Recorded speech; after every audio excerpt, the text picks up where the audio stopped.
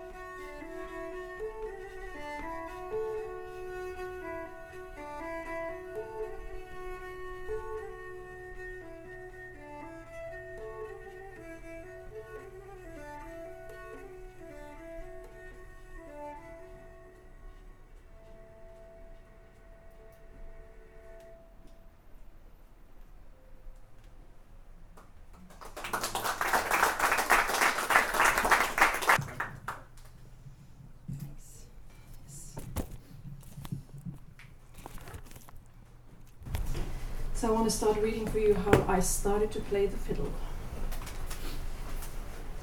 And the title is The Little Cross. And it's back in 1990, some years ago. Late spring in Merset, Eidfjord parish. 8-year-old me strolls into the kitchen of the family hotel. I watch from the window as the school bus turns around and trundles back down to the fjord. People in white catering uniforms dart around the kitchen as several 100 grams of well-done ground reindeer meat are poured into enormous bowls. Everything in the hotel kitchen is big, from the pots, the pans, and the spatulas to the great vats of lingonberry. In my hand is a white piece of paper for my music school. If I want to play an instrument, I'm allowed to choose one to learn this coming August. My mom takes a break from reindeer frying to take a closer look at the forum. It says guitar, piano, different kinds of brass instruments, Hardanger fiddle, organ, and more. So many to choose from. Maybe you should try the Hardanger fiddle, my mom suggests. After all, it comes from right here, from Hardanger. I'm not sure I even know what a Hardanger fiddle is, but I make a clean check mark next to Hardanger fiddle and stuff the note back into my school bag. Then I rush out on my bike because the thaw has finally wiped the snow from our high mountain roads. The following autumn, I begin my musical education with my new mentor, Knut Hamre, a mentorship that will last for nearly 30 years and still goes on today. So this is how I started. Thanks to my mother.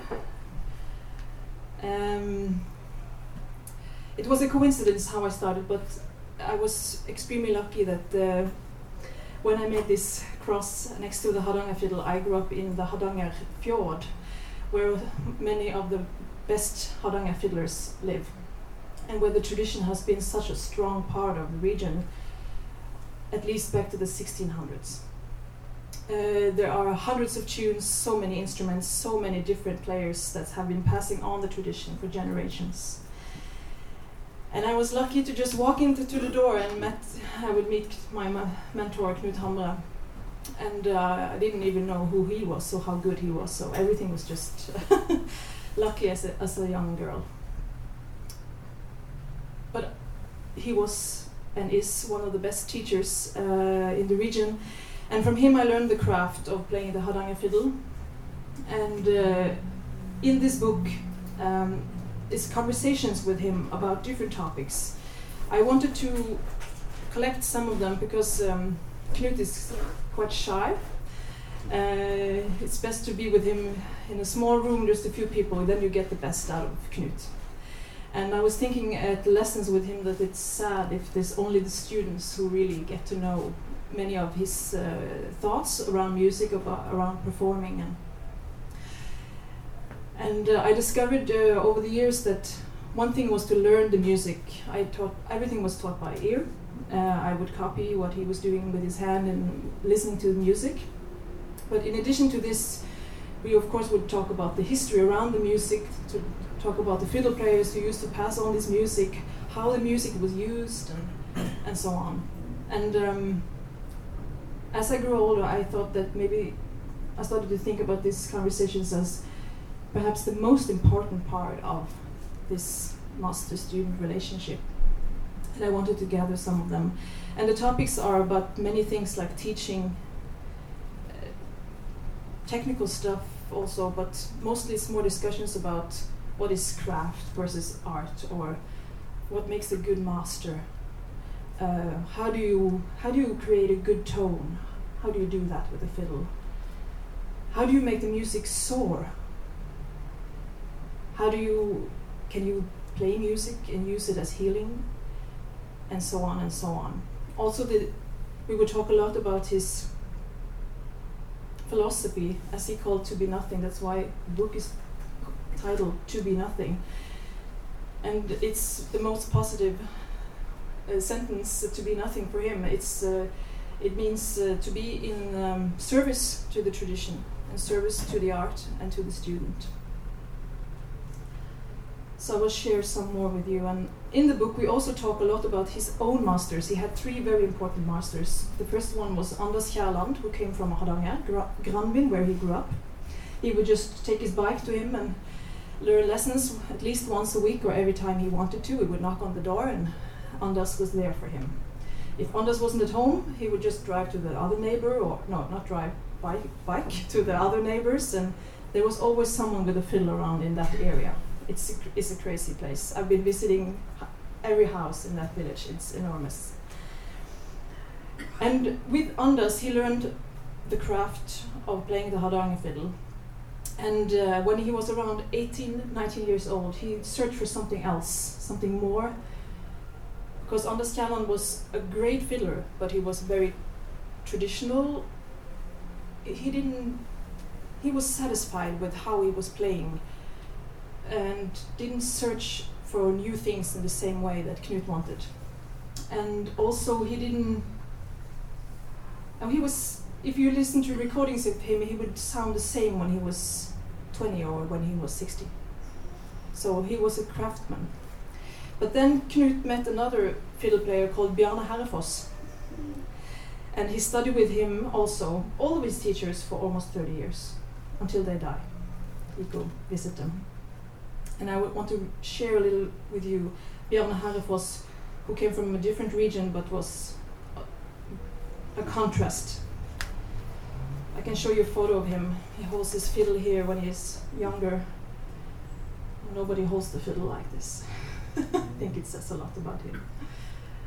He didn't care about learning the tune note by note. He didn't. If he wanted to change the title, he would change the title of the tune.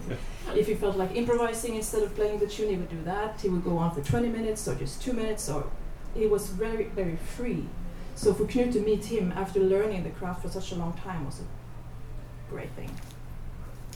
And how they meet is quite special too.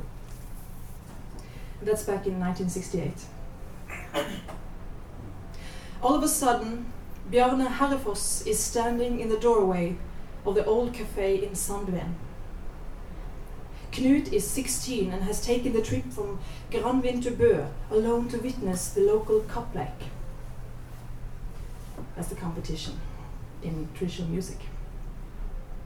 Knut doesn't know anyone, and he sits all by himself on a bench up against the cafe wall. It's bustling. The room is roaring with laughter, music and conversation. Steam rises from bowls of hot stew, and people of sweaty bunads are clinking their glasses together. The sound of fiddles is everywhere as instruments are passed over tables from one player to another, and some listen and others chat. Bjarne says nothing as his big tall frame towers in the cafe entrance, clad in a black suit. He gazes around and spots a scared and shy Knut sitting alone at the far end of the room. Knut recognizes Bjarne Herrefoss from his pictures, but knows his playing style even better from the Folkemusikhalvtimen, folk music half-hour radio program. But he has never met him. Knut has a burning desire to hear Bjarne play and feels almost paralyzed by his yearning for the music. Their eyes meet, and without hesitation, Bjarne crosses the floor between them and sticks out his hand and says, "Bjarne Herrefoss." He then sits down next to Knut on the bench, takes his hand, and holds it for a long time. He says nothing. And there they sit, hand in hand, until Bjarne bolts to his feet, grabs his half-open fiddle case, and leaves with his fiddle seal covering dangling along the floor.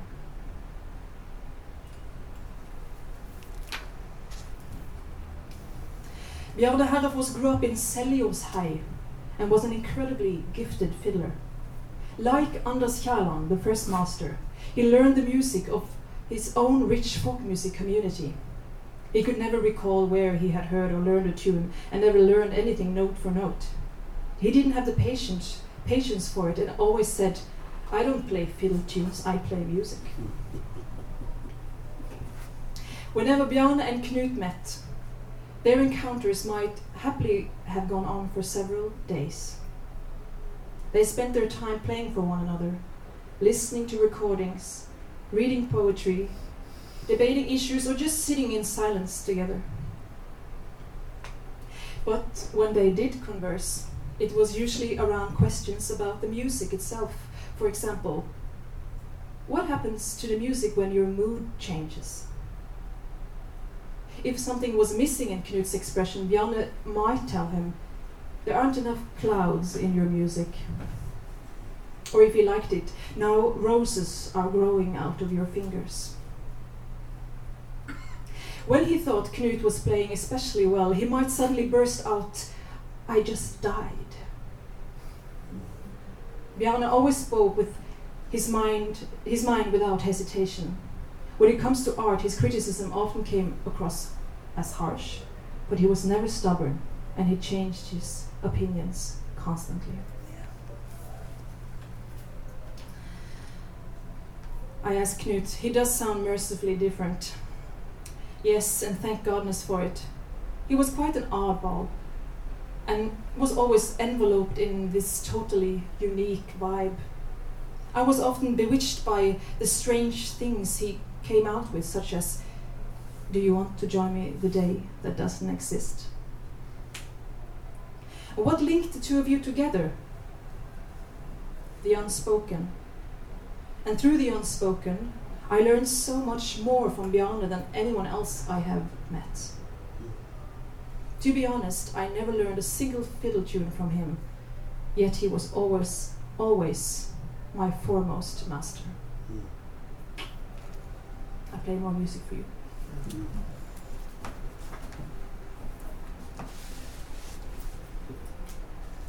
How many fiddle players are here? Wonderful. Fiddle or hardanger? Oh, both. You should ask the second question. Hardanger You'll be fiddle. surprised. Hardanger fiddle? You'll be surprised. Okay. How many play Hardanger fiddle here?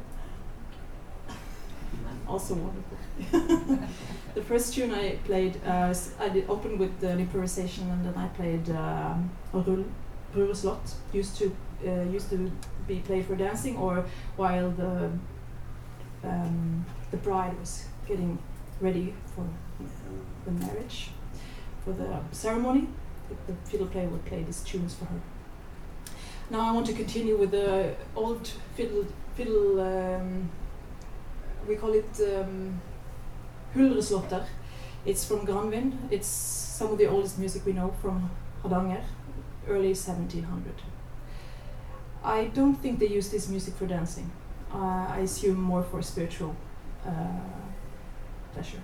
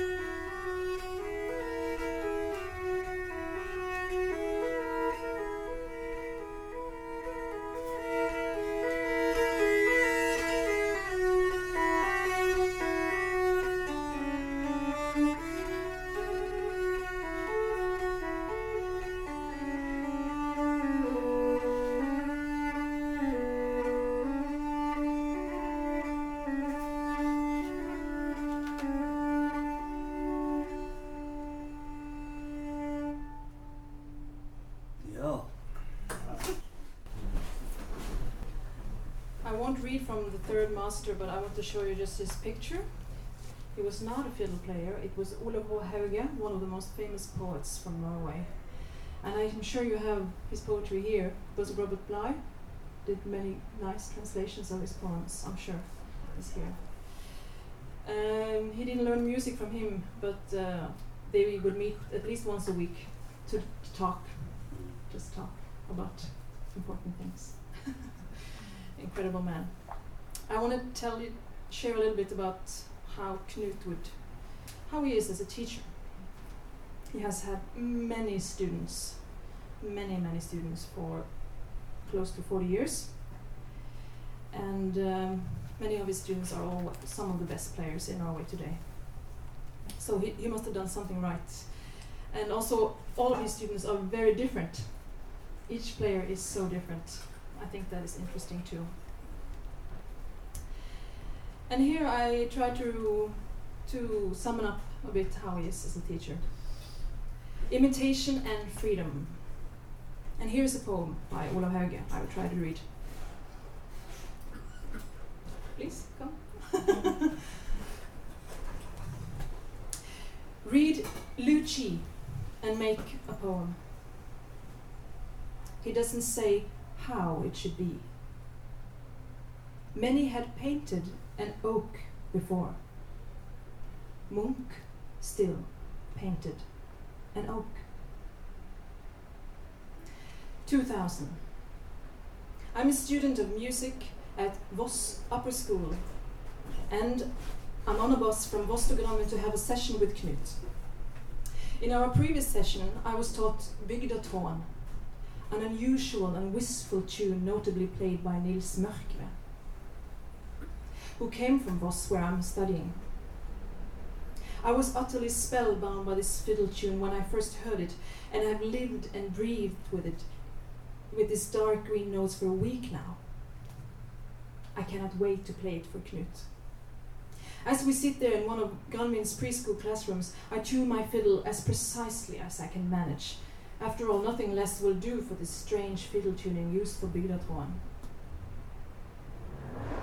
Knut finds tuning boring and asks me instead, "So, have you read any nice poems lately?" "No, not really."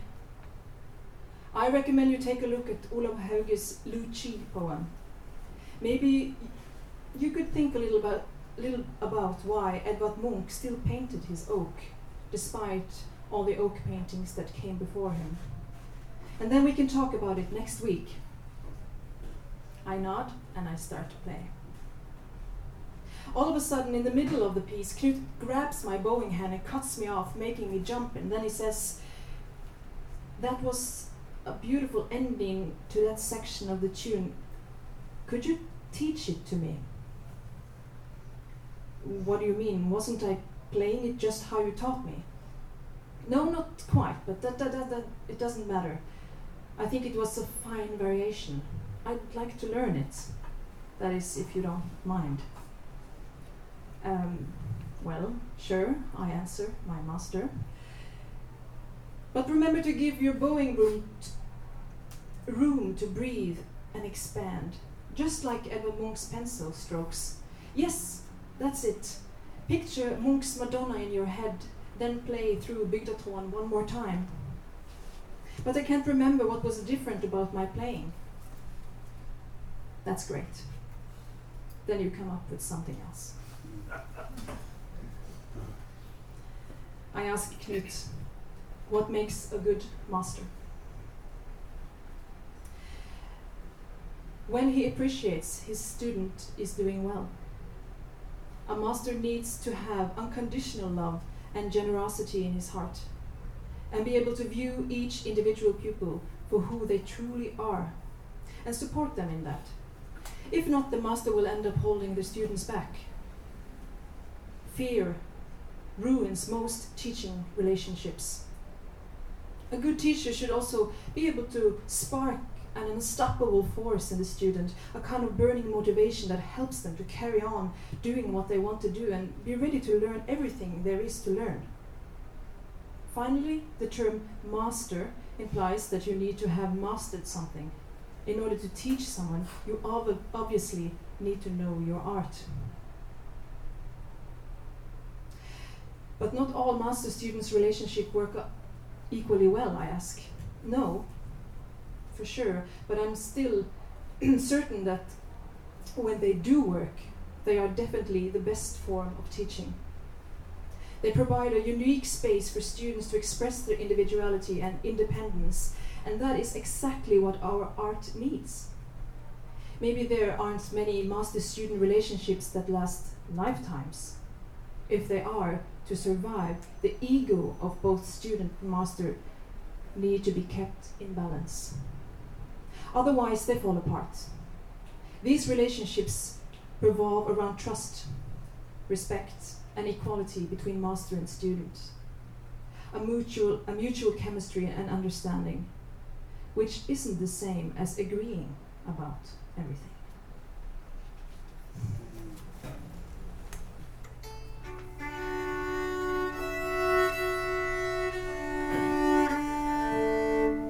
Not too bad for the heat.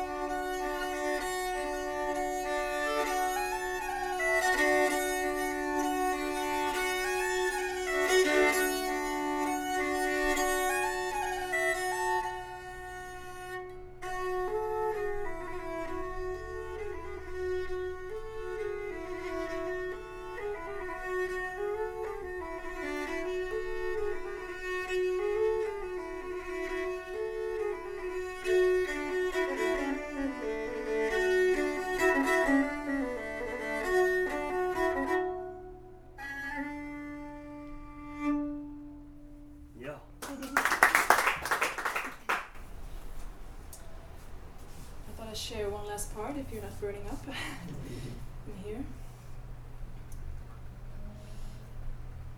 One of the things we talk about here is music as healing, and Knut started to become more and more aware of it after this to be nothing philosophy started to be such a rich part of his life, and he was very much inspired by musicians from here from America after collaborating with Steve Tibbets and Mark Anderson.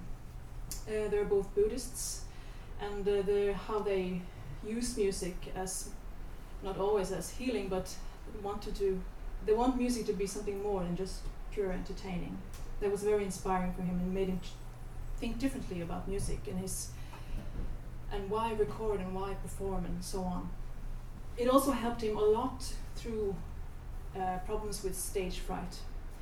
After he became more and more famous and had more and more success as a fiddle player, he had more and more anxiety.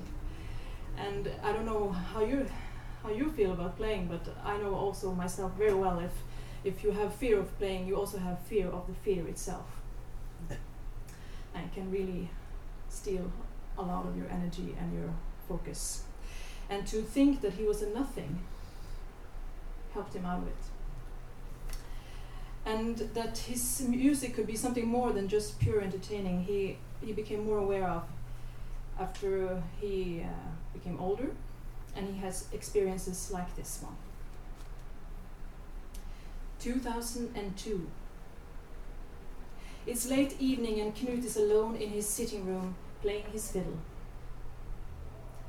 This is his favorite time to play, when everyone and everything is sound asleep.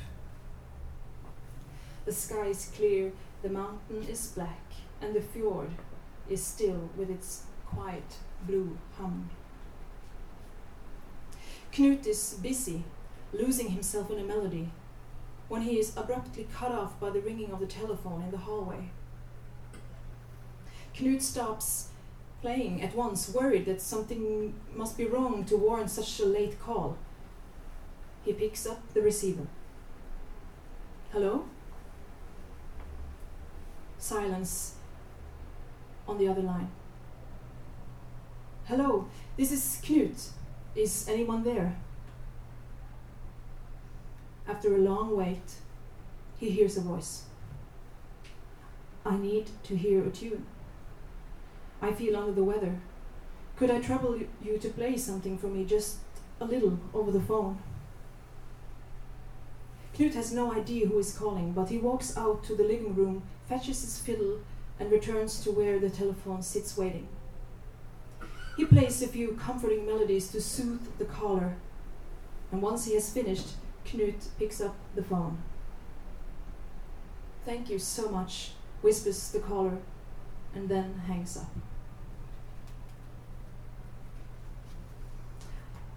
I ask Knut, I've heard several people talk about your CD Fargespel for this very reason. For example, one of your other students, Laila Storli, told me that her father, Harald Storli, used Fargespel as medicine after suffering a stroke. Whenever times got tough, he would turn on your recording like a clockwork. His daughter tells me that your music opens up his heart when he needs it the most, so both sorrow and joy can emerge. Why do you think that is so? Well, how do I put it into words? I can only say I'm grateful for the music I impart to my listeners, being able to serve a higher purpose. In any case, it's a good sign of how music can move people beyond the realm of the rational and the functional. And I'd like to end a part here that is a letter from a cello player called Stig Wahlberg. And this is his own words about the same recording. I probably wasn't aware of this healing effect, at least not the first time I listened to the cassette, cassette, Slik spelar Knut. During a particular difficult period in my life when chaos and angst became more central, music, which had previously been my dearest possession, started being pushed aside. All my apathy and existential angst, whether I admitted it or not, allowed me next to no musical input. Yet during my worst emotional turbulence, there remained two musical beams of light to both ground me and provide me with something more. a spiritual connection to something beautiful, pure, and divine. I only brought 2 records into the mental ward. One of them was Bach sonatas for solo violin with Sandovet, and the other was Slik spelar Knut with Knut Hamre. I think both of them had a spiritual and physical energy, as well as a clear structure and rhythm in those days I dearly needed. Dearly needed to survive. I know this might sound a bit over the top, but looking back I know it's the truth. I'm grateful that art is so vibrant and can offer so much to people in need. Pablo Neruda once said something about art is there for those who need it. And I'm grateful that Knut's music accompanied me into and out of my darkest days. Thank you. What do you think about these total strangers contacting you and offloading their personal problems, I ask. Once you've been playing the fiddle for a while, you slowly realize that when you play music, you're doing so for the benefit of others. You become a kind of musical therapist, but I'm still very aware that I can't perform any other role than the one I have. I can't pretend to be a psychologist or some kind of spiritual advisor. I am only a fiddle player. I will finish with the tune.